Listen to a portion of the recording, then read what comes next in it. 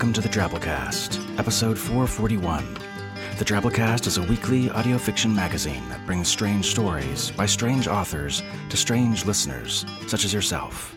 I'm your host, Norm Sherman. I've always found it really exciting to think about and have conversations with people about the future. It used to blow my mind that my grandmother, who passed away several years ago in her 90s, grew up in a time without automobiles, without air conditioning. Screw not having the internet on your cell phone. This woman was born in 1921, when only a third of American homes even had a phone. I'd ask her questions like, what was it like back then when to hear music, any music, you had to go to a concert or learn how to play an instrument yourself? Vinyls were like 30 or 40 more years down the road.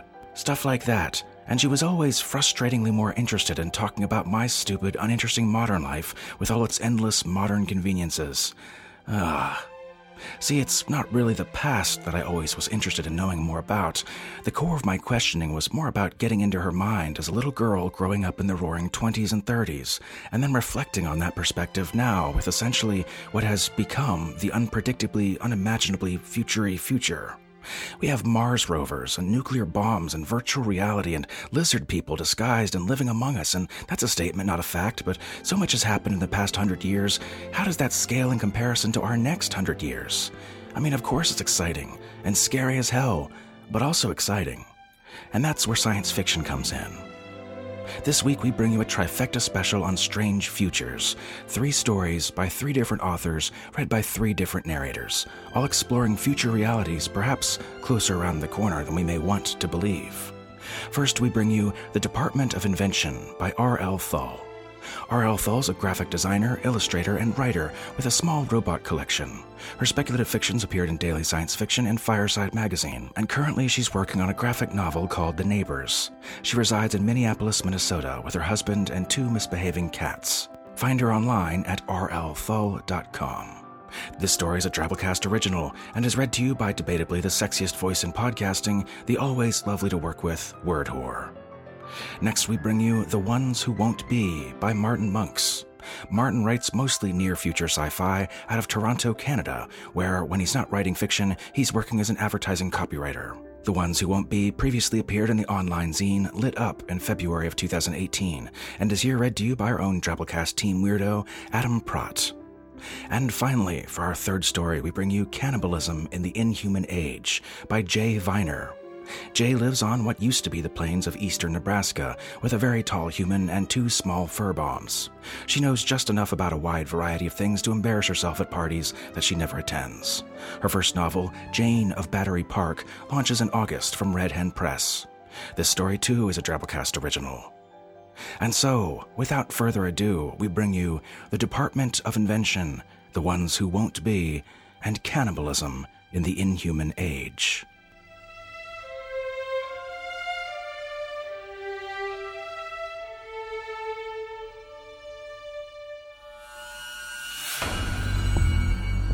Like everyone, you're skeptical at first.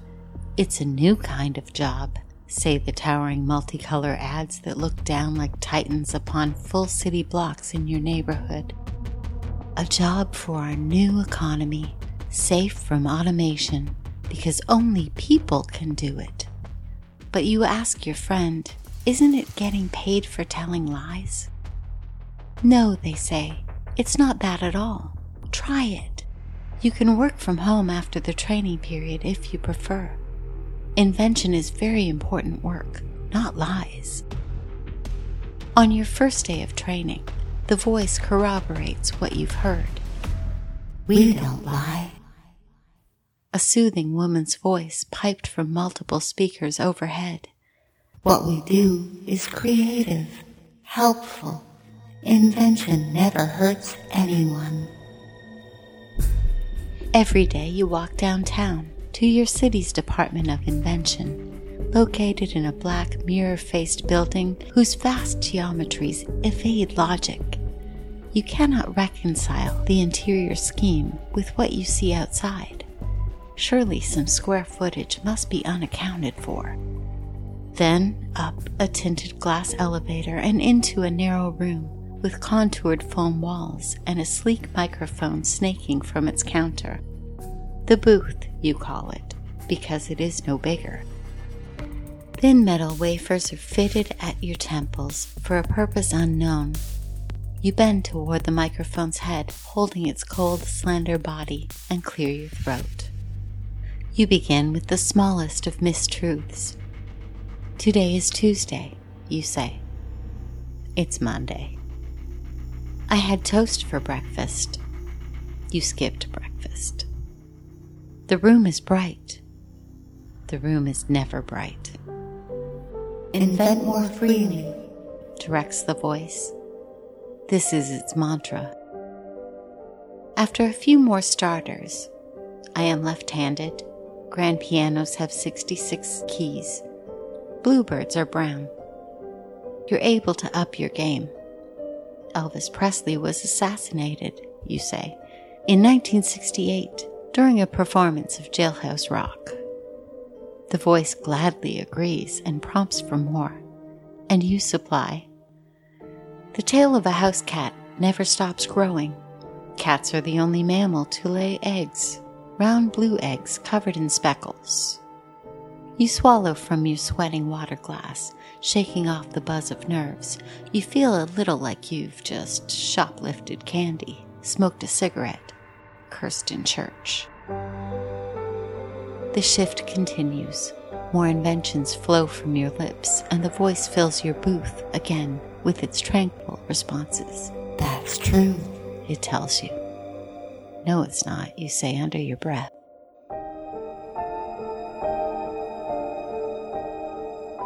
After your first days of training, you are glad to be earning again, intrigued, but still conflicted. How is this helpful, you wonder? Where do the inventions go once they're swallowed down that microphone? The voice isn't specific on this point. It tells you, inventions are a powerful resource. You ask workmates, why don't computers do it? AIs can't invent, answers one woman. They just don't know how. Or they short-circuit if they try. You'll catch on, she says. It takes time. Time does make a difference. After 2 weeks, your inventions flow more easily. It's almost natural to lean into the microphone and say outlandish things. The earth is slowly shrinking. Penguins can fly. 1 + 1 is 3. By degrees, the booth gets darker.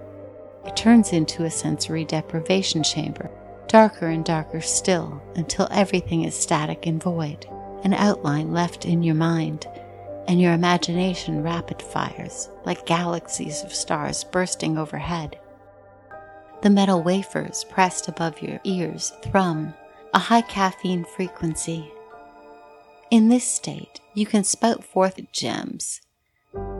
Disco is the world's most ancient form of dance, you say, developed by the Egyptians to honor the gods. Pharaoh Ramses died of disco fever. So did King Tut.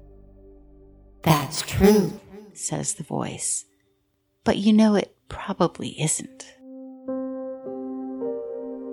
Soon a divider is lifted to reveal 3 other booths adjacent to your own. Your invention team. You spur each other on, becoming feverish and ecstatic, waving your arms until the ravings end at 5 o'clock. Spots swim before your vision as the lights are gradually restored. Then a robotic arm unfolds from the wall to sample your blood and sweat and remove your electroconductive crown. In your 3rd week, the voice begins to steer your focus, but not too sharply. How do humans impact the planet? Your team pauses, but only for a beat. Our landfills sink into the Earth's molten core, says one of you, and erupt as volcanoes. Your team produces more on the topic, saying plastic shopping bags amass together and are swept into immense cloud formations on windy days, blocking out the sun. The voice always agrees. A moment of rest, and then the next question is lobbed. Why is our country at war? And then, who is in charge? You explain the country is at war with Canada and has been for decades over a hockey game. and a league of superintelligent apes is in charge of the states now, calling all the shots because the president is only a collector's bobblehead. That's true, agrees the voice. Your teammates nod along. You take your lunch outside in the office plaza, crowded elbow to elbow with other inventors at tables capped with oversized umbrellas. A month of rigorous training, and you still wonder what it's all about. Invention is becoming so popular, everyone seems to be trying their hand at it now. But what is it all for? Rich people pay for our inventions, a woman on your team says over a mouthful of burger, to use for virtual reality scenarios. Her friend disagrees. Market research, she proclaims.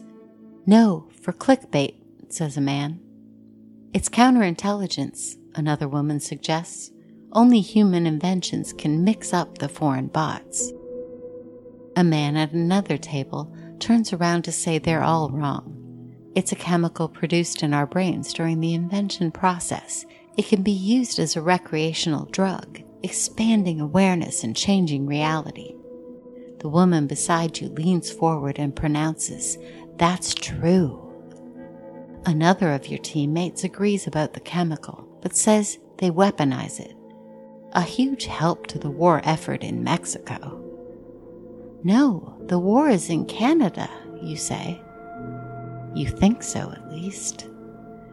And then everyone is looking at you, wanting to know your theory of invention. You shrug. You don't know yet.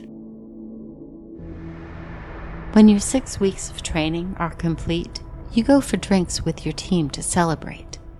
You can continue on with flexible hours now, inventing anytime you wish from anywhere.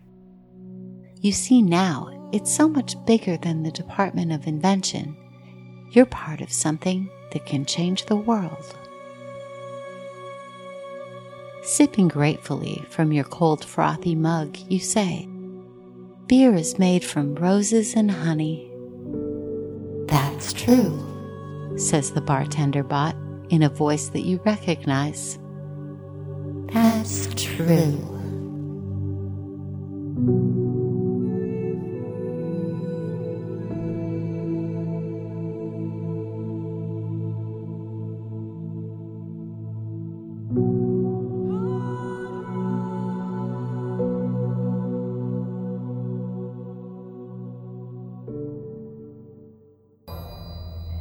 Your first pairing should appear in an hour or so, said the nurse sitting across from us, so proper and poised you could balance an egg on her head.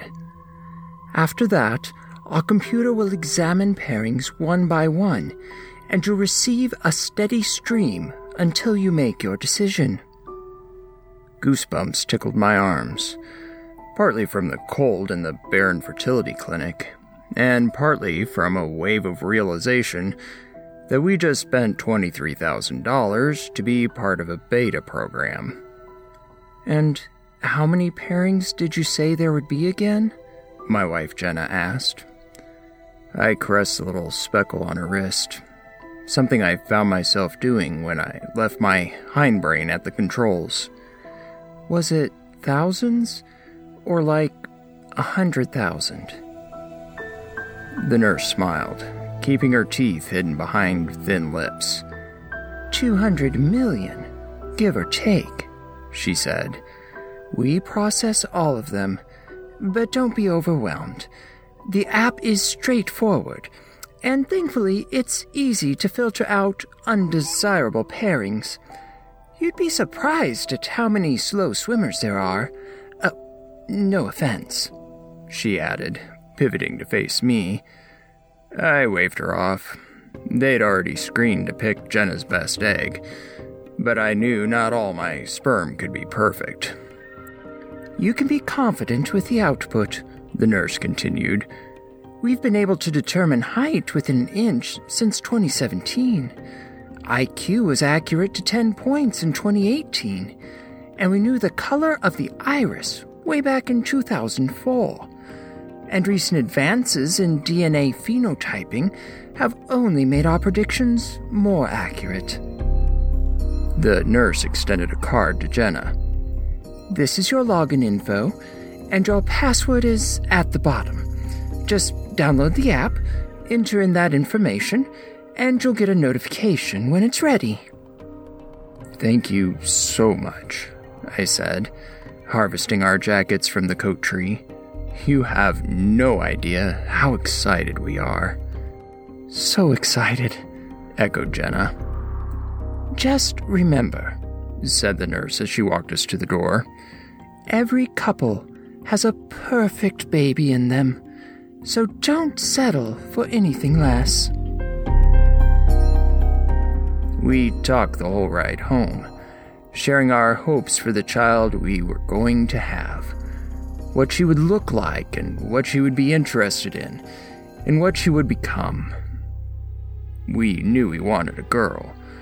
We knew we wanted book smart. Jenna wanted musical. I wanted sporty. She wanted tall. I wanted funny. And of course, we both wanted healthy. I made popcorn when we got in, and we put on Netflix for the background noise. Then Jenna grabbed the iPad and tapped open the app. "Cribbit," she said when the name appeared. "I like their logo. It's cute. Little froggy." I nuzzled closer and threw my arm around her, our eyes sharing the screen. The app loaded to a splash page, and I read, "Congrats, you're on your way to welcoming your perfect little child." We clicked through to an empty page. 0 pairings, it said. "I guess we still have to wait." "I guess," echoed Jenna. We were anxious to busy ourselves that we actually read the terms and conditions. The mouse print spoke to the limitations of the app, how graphs were for informational purposes only, how renderings were an approximation, how Cribbit International Limited assumed no liability and offered no guarantees. We'd scanned through about a quarter of the legalese when a notification finally interrupted us. "Matches available," it read with a little graphic of a tadpole crossing a finish line. "Well, let's see who the winner is," I said. Jenna tapped the green OK. After a brief flash of another tadpole chasing its flagellum, a profile appeared. The top half of the screen showed a photo of a boy with a toothy smile, about 6 years old, lean and lanky. He wore a red baseball jersey and a cap, brown curls spilling out from under it, and he stood in a ballpark with a bat over his shoulder. It looked like a playing card you'd get custom printed in Little League, where you posed like your favorite pro. A pentagon occupied most of the bottom half, split into color-coded sections. A legend in the corner said that yellow meant intelligence, blue meant sociability, green meant health, orange meant creativity, and purple meant initiative. Then there were numbers for height as an adult, age at death, and at the very bottom, the happiness index, that showed the likelihood that the child would grow into a happy adult, calculated by running genetic indicators against an extensive survey Jenna and I had filled out. In this case, it totaled 67. The profile looked slick, especially the boy in the generated photo. Almost like a real child. He was beautiful. A combination of us. Like a Mr. Potato Head made from the Jenna and Joe expansion pack. But something about him was off. Subtle to the eye, but glaring to the subconscious. He had a slight blur to him, a ghosting effect that stood out among his otherwise crisp features. Human, but not. To the point that I shuddered when I stared too long. But I understood why. Though the technology had proven itself to be uncannily prescient, they could never be 100% certain how the pairing would grow. Just too many variables. The blur was their way of reiterating that it's still just an algorithm's best guess. He's a cute kid, I said. High on creativity and baseball. That's good. I used to play before I threw out my shoulder. But he's a little low on sociability. Plus, we decided on a girl, so next? I looked at the boy that could have been. Imagined games of catch, and T-ball trophies, and eating $12 hot dogs in the 500s at a Jays game. Next, I agreed. Jenna swiped left. A new child appeared. Another boy, around 6, this time wearing a steel gray conductor's hat, and gluing together a model caboose. His fuzzy face had a slightly different set of our features. My freckles, Jenna's smaller nose, my big ears, her blue eyes. He even had glasses that looked like hers. Modestly better stats, too, and a 71 for happiness. Boy, I stated.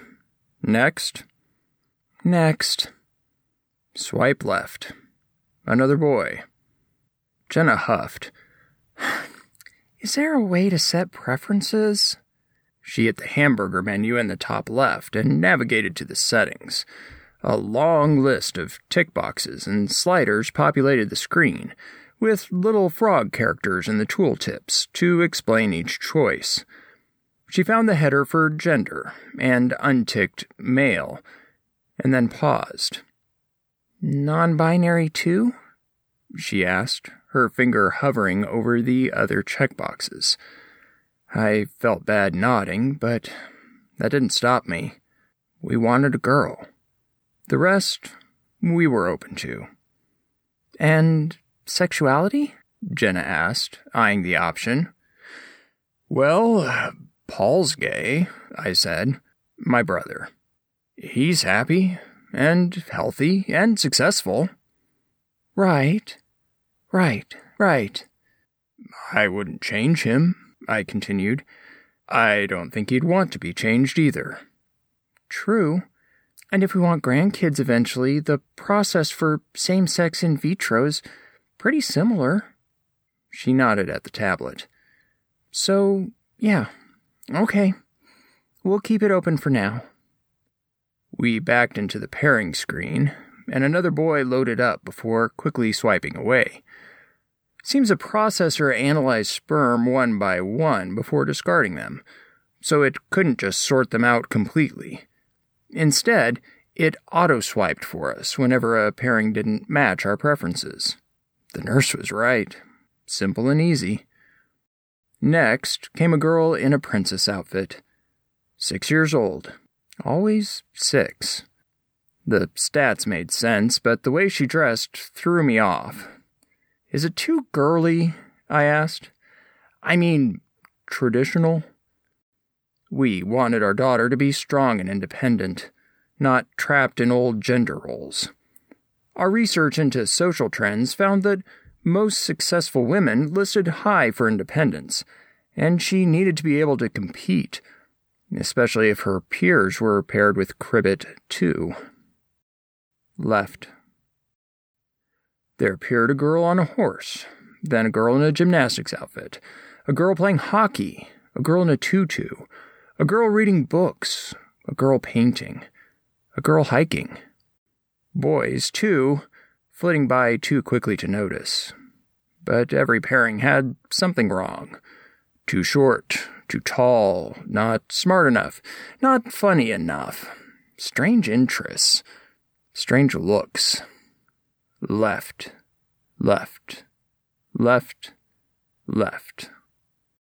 The motion became routine. Then one girl made a stop. Oh, this one looks good, Jenna said, nestling into me. She's pretty. I love the golden curls. And blue eyes, just like me.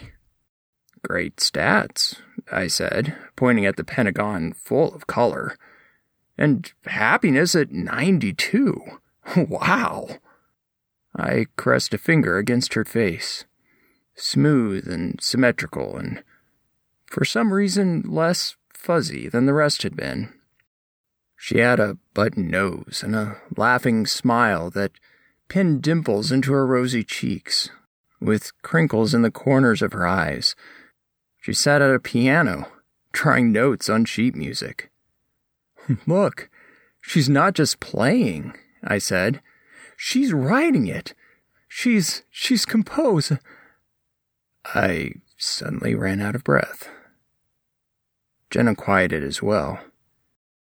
In the corner, under age of death, it said 22, with the cause listed as cystic fibrosis.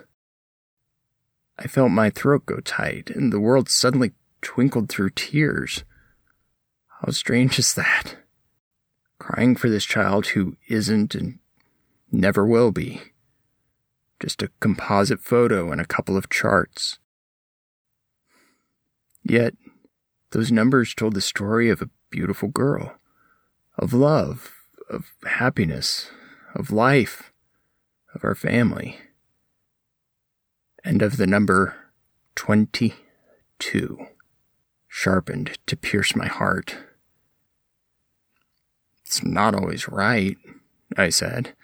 "Like the nurse said, it's all just a guess. And who knows where medicine will be in 20 years, right?" "I know," Jenna said. "But..." "Yeah." I hugged her tight and kissed her temple. After a long, quiet sigh, I reached across and swiped left for us. We took a break for a few minutes. Jenna got up to blow her nose. I wiped my eyes with the collar of my t-shirt. When we sat back down, we opened the preferences again, this time intending to cross the T's in our genetic code to avoid any more heartaches and near misses. There were thousands of options. We unticked all the hereditary defects and disabilities, vision complications, left-handedness, and red hair. I have a recessive gene, apparently. Not that red hair is bad, we just wanted her to look like at least one of her parents. Then we began playing with the sliders. Height over 5'6", and under 6'1".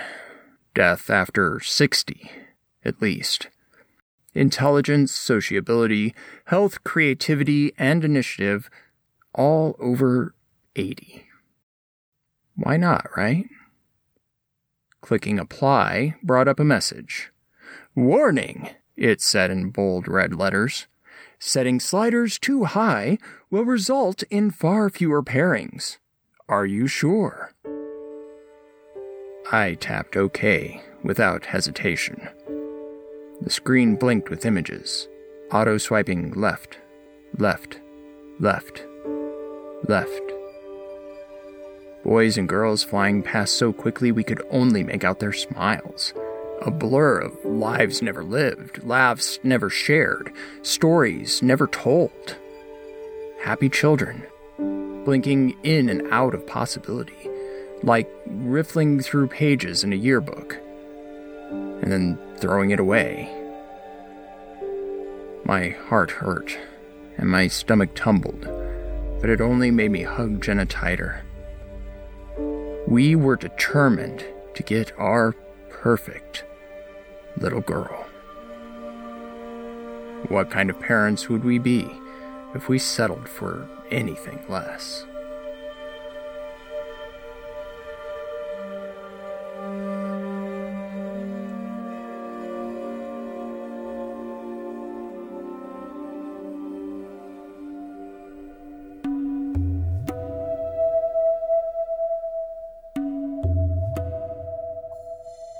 Saul broke down in an unusual way for a robot. Saul died is the more apt term, but I hate to put a human descriptor to a machine. They already get enough of those.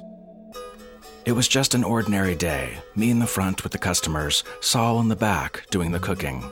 I took the order of a couple who had just relocated from Chicago. To get away from the crowds, they said. I laughed, and then they laughed, because if they could tell that Omaha had 7,000 people less than Chicago in a way that made it feel less crowded, they were probably robots. It isn't polite to ask. I convinced them that the 1K Bakken Shale Rosé would go better with their meal than the less expensive House Synthetic, and then I walked back to the kitchen. Saul was on the floor in the doorway, feet by the kitchen prep table, head in its office. There hadn't been any warning. That was the unusual part.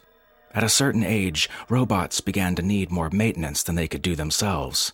That maintenance became increasingly invasive until their care specialist recommended a body upgrade. Very rarely did they collapse without warning, and when they did, their global positioning chip would begin to beep to show there was still enough power to download their memory. Once the beeping stopped, the history of activity that had been the robot's identity ceased to exist. The beeping chip also sent out a signal to the care specialist that something had gone wrong and called a retrieval team to pick up the body. The humans who filled in the cracks of the robot's daily lives couldn't be trusted to report such an incident or transport the body themselves, even though the Bill of Rights makes robot abuse a capital offense, because people still occasionally attacked robots. I nudged Saul with the toe of my shoe. Nothing happened. I leaned into the doorway and saw Saul's always disconcerting, glaze-eyed expression frozen on its face. There was no beeping chip. I figured it just hadn't kicked in yet. Or maybe Saul had missed its afternoon recharge session. There wasn't time to debate cause and effect. The people from Chicago were waiting for their food. I did what any good aspiring shop owner does when their boss falls down dead. I began to cook. Contrary to popular belief, humans can cook. We just can't do it as quickly or as precisely as robots. One might argue that those two values of speed and precision only become values associated with food after the robotics revolution, but I don't like to argue. My point is that these people from Chicago had never been to Saul's Eat Shop before, so they had no way to tell if my cooking was a little bit different than what we regularly served. I had the food out in 15 minutes. It usually took Saul 9, and left them chewing with contentment while they looked out the window at the press of bodies passing on the street outside. Back in the kitchen, Saul hadn't moved, and there was still no beeping chip. There are lots of reasons people might attack a robot. It used to be fear, and then after Sophia, the first robot, and first female citizen of Saudi Arabia, petitioned the UN for an amendment to the International Declaration of Human Rights, people attacked robots because they were angry. Neither of those reasons plays much of a role anymore. We've gotten used to each other, for one, and robot security makes it almost impossible to get away with an attack. So only desperate people attack robots, and not to sell parts, that's too easy to trace, but to eat. You see, starving people are desperate enough to eat robots. Their organic skin and the muscle definition lining their alloy skeleton yields about 4 pounds of synthetic meat. I'm not starving now, not since I got this job. Saul's required to provide meals. But before that, my U-mate Chrissa and my dad and I lived on the streets. That's what people here say when they mean the floodplain slums. We were never at the point of attacking a robot. 2 or 3 of us always had some kind of job going temporary, but I saw it happen once. A tourist wandered over the old pedestrian bridge to image capture the brown, red, and rust-colored lines left on the crumbling walls of the old city that marked the record-breaking floods of 2019, 2026, and 2039. It was a spontaneous decision, surprisingly uncalculated for a robot. The 20 people who poured out of the ruins almost made 20 spontaneous decisions to converge on the robot. They're all dead now, but they had time enough to eat before security arrived. But dead robots don't have alarms that go off if you stab them or slice off a bit of limb. Things at home are tight right now. My dad broke his foot and got fired, so we only have 2 incomes and 2 rations to contribute. A little extra until Dad was back on his feet would help. I shrugged off the idea that hadn't quite formed in my head and went out to greet some new customers. I took their orders. I came back and cooked their food. Saul hadn't moved. Nothing was beeping. At the end of the day, I took double my legal food allotment and went home to cook a feast. When I returned the next day, Saul was where I'd left him, and there was a bit of a smell. Very faint, but I'm in the food business. Even the barest hint of something rancid can spell death at an eat shop. I dragged Saul into the cold room and went about my day. At the end, I was exhausted. There hadn't been time to eat. After cooking for other people, I didn't want to do it for myself. I certainly wouldn't want to do it after the long walk to the train shop, after standing with my shoulders pulled towards each other, unable to breathe for all the people around me. Not after I sat and listened to Dad talk about how he'd tried to make it to the communal bathroom, but it was just too far and too hot, and the line was too long, and he didn't want to soil himself in public. If I waited until after the work rush, the train wouldn't be as crowded. The sun would have sunk below the skyline, and it would be 90 degrees in the shade instead of 120 in the sun. This gave me some time to pause and actually think about the fact that Saul was dead. As soon as someone found out, I wouldn't have a job. But if no one came for the body, and I kept the shop going, maybe no one would notice. It was an absurd suggestion, easily dismissed, except for the fact that I'd gone almost 2 days alone already. I distrusted the idea that it could be that easy to hide. But in the silence of the empty shop, with the climate unit ticking as it struggled mightily to keep the interior temperature livable until the blessed relief of night gave it respite, I began to hope, to imagine that perhaps, just perhaps, if I was going to continue this ruse for a third day and feed my family, I needed a resupply. The shop's food supplies had begun to run low. I couldn't put in an order without Saul's ID. I took the sharpest knife from the block, intending only to slice out its ID chip so I could keep the eat shop going until I found a new job. Kneeling on the cold room floor, I made a shallow cut in Saul's right wrist. The parted flesh was pink and perfectly marbled, a grade A synthetic so precisely engineered it probably tasted better than real meat. As I pulled the smooth albulium chip free, my mouth watered. 1 or 2 bites wouldn't hurt, I thought. When the care specialist's team arrived, I would just tell them there had been an accident. I rolled up Saul's sleeve and sliced an inch off the underside of his arm. I sliced another inch off the top. At the prep counter, I cut away the skin and sliced the muscle into strips. I sautéed them with garlic and onions. By then, the smells of the stove had woken the raging beast of my hunger and drowned out any reservations I might have had about eating flesh that looked like a better version of my own. I burned my fingers as I scooped the meat into my mouth. I was still chewing my last bite when I went back to the cold room for more. I filleted Saul's other arm, and then I took some muscle off each calf, sliced it, and sautéed it. When I'd eaten my fill, I boxed up the rest to take home. I used Saul's ID to place a food order. I put a blanket over Saul and pulled it into the corner, stacked some crates around it so the delivery drones wouldn't see. Dad was watching Gridball and drinking synth beer when I got home. The apartment smelled like something had died in the walls. I covertly examined Dad's pants for signs of a mess. I did a lap around the room that was the kitchen, dining, and living room in one. There were no puddles. He'd used the trash can I'd left for him in the corner. He just hadn't bothered to cover it with a styrofoam sheet I'd found. Chrissa gave me a look. It was a complicated look that asked me why I was late. It asked if something couldn't be done about Dad. It asked about the amazing smell coming from the box in my hands. She and Orly, one of the 4 other people who shared our unit, were at the kitchen table finishing a mash of mystery synthetics mixed together from the rations their robot employers had provided. Chrissa worked at a clothing distributor where humans handled all the customers who couldn't manage to communicate with the automated message system. Orly was in food, like me, except he worked at a street vendor near the train station out in the heat, and his boss skimmed off his legal ration for profit. Neither of them had eaten beef, or what passed for beef in this case, for years. It was Thanks Day, Christmas, Ramadan, New Year's, and Moon Day all in one. Dad was so powered up, he hobbled from the couch and carried his trash can all the way down the hall to the toilets without being asked. That night, when we were lying in bed, listening to the people in the unit above us arguing, and the people beside us yelling at their kid, I almost told Chrissa about Saul. I wasn't sure what she would think about eating robot flesh. I didn't want to spoil it, and if she knew Saul was gone, she would worry about my job. I was the anchor of the whole unit, the only one of us who had a chance of getting those all-too-rare human enterprise permits so I could open a shop of my own. Every muscle I never knew existed screamed at me when I got out of bed the next morning. I faced another long day of doing both my job and Saul's, but there would be a feast at the end of it. I would do even better this time. Not just a plain old sauté, but seasonings, intention, presentation, things robots could only be programmed to do. The train was more crowded than usual, so I arrived at the shop late.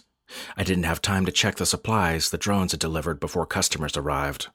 Everything was fine until a high roller showed up, wanting steak the old-fashioned way, a slab of seasoned meat seared on the outside but raw in the middle.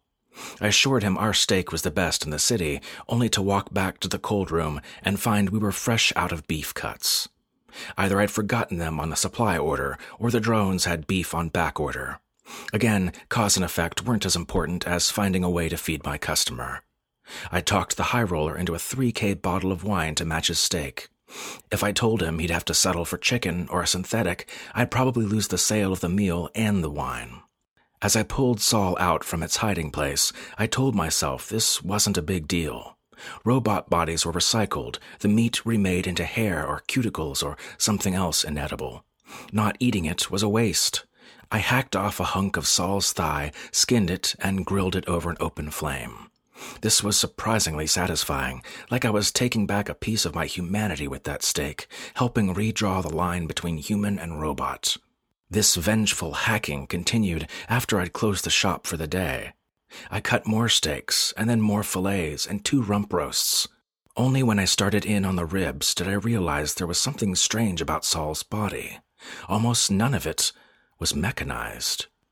The bones were white with marrow inside them, not albulium and titanium, and the organs, except for the pacemaker, were all organic. There was one mechanical hip, but every other point was just how I expected mine to be if someone cut me open.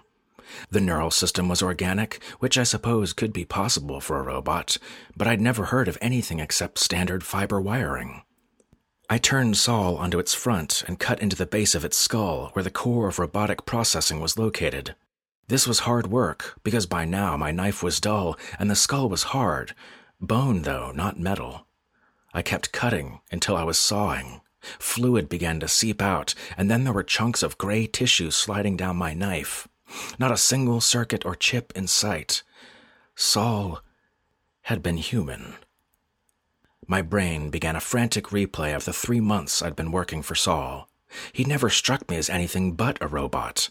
In fact, he'd been more robotic than most of the robots I'd encountered. That disconcerting glaze-eyed stare, the monotone voice, the clinical summations of every interaction like they were a ledger sheet that he wanted to balance green at the end of the day. When I'd told him about Dad breaking his foot, Saul's reply had been a cold, "Well, that would seem inconvenient." When I'd asked him about sponsoring me on a work program towards my enterprise permit, he'd said, "The chances of approval are less than 1%, even with my help. Why try?"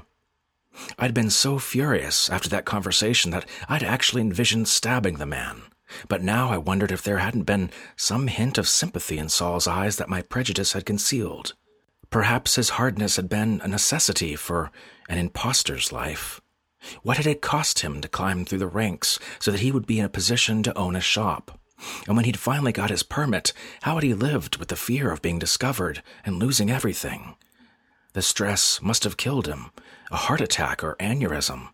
I wondered if he died happy. Could he allow himself that feeling in his private thoughts, or had he trained himself into a machine in full service of survival? I turned Saul onto his back and studied that glaze-eyed stare as though seeing it for the first time. It must have felt good to cheat the system. To be respected for doing something well was a kind of respect only robots garnered. Something I would never receive even if I did someday earn my human enterprise permit. Unless I was a robot. I pulled Saul's ID out of my pocket. The slit I'd first cut in Saul's wrist was hard to discern from all the other cuts I'd made since, but I could still see where the chip had been positioned. Using my dull knife, I cut open my wrist, slid the ID inside, and used edible adhesive to seal it shut. In Saul's office, I tested my new equipment by logging into his network. The holographic display of our regular supplies list projected from the cameras along the top of Saul's desk. The projection showed a blinking light warning me that beef was on backorder. It was a strange, surreal thing to look at the warning light and realize, as far as the network knew, everything at Saul's Eat Shop was business as usual. "Network, update profile," I said.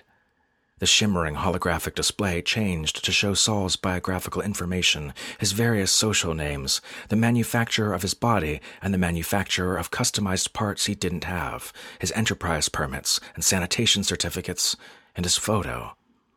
"Network," I said. "I would like to update photo."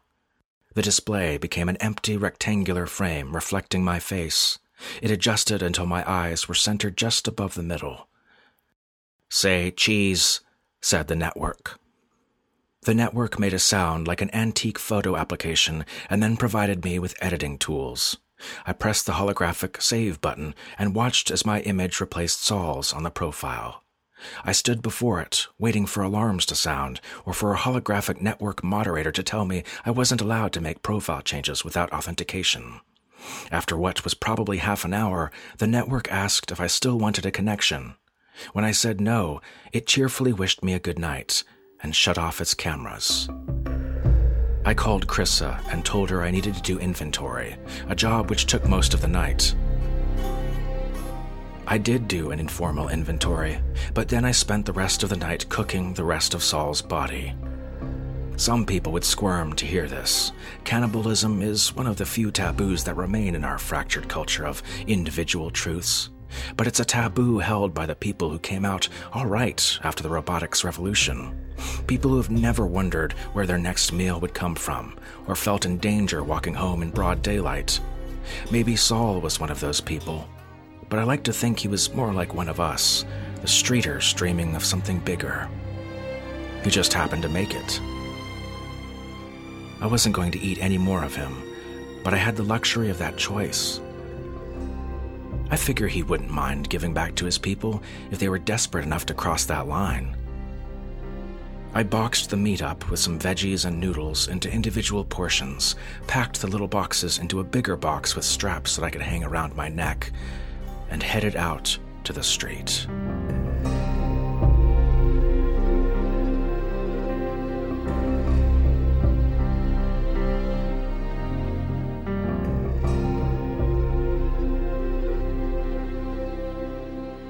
And that was our trifecta. Hope you enjoyed it. I don't know about you folks, but that got my mouth watering for a 100-character story to close things out this week. The winning story of our 100-character Twabble contest this week comes from Drabblecast forum member Eric Marsh. Here goes. Biohacking stallion DNA gave me 30 inches that I desired, but I never expected to develop an insatiable craving for mare.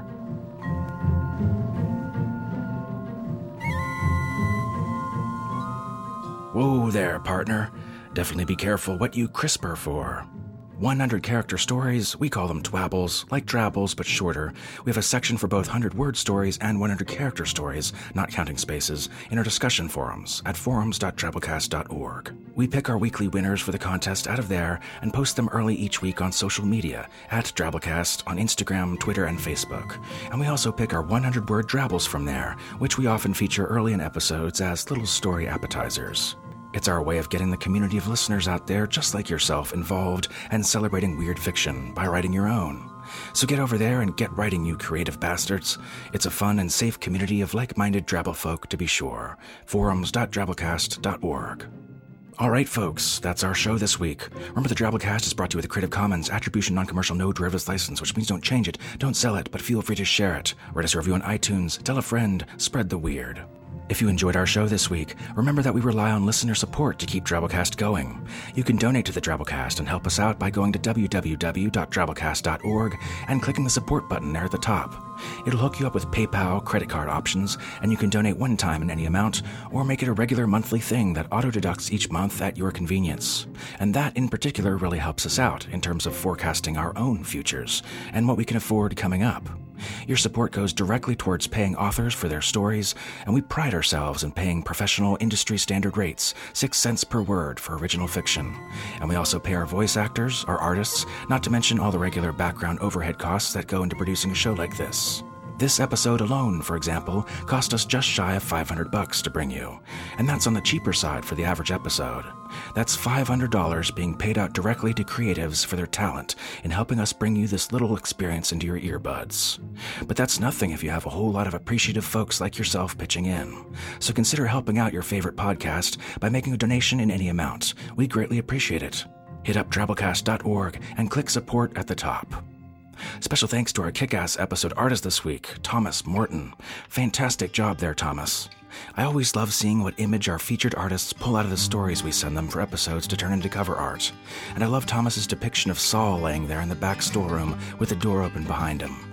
Really captures a moment that stuck out in my head as well. And hey, while we're at it, are you a visual artist that would be interested in doing episode cover art for us? We'd love to have you. Write a quick email to bo@drabblecast.org. Bo's our art director and would be happy to give you more info and get you going. That's Bo, B-O, @drabblecast.org. And that's it for this week, folks. Our program is brought to you by Bo Kyer, Abby Hilton, Jason Smith, Jason Cavella, Maria Dong, Jen Fisher, Tom Baker, a nipple pasty with the remains of a nipple still in it. Yikes. Adam Prott, Oren Prott, Sandra Odell, and yours truly, Norm Sherman, reminding you, you'd be surprised by how many slow swimmers there are. No offense. When you told me the future was bright, well, I went ahead and bought some shades. But when I finally arrived, I knew that I could never stay. There was something that was not right. There was not a scratch, a dent, or flaw. Well, the people were so polite. Turns out that they weren't real at all.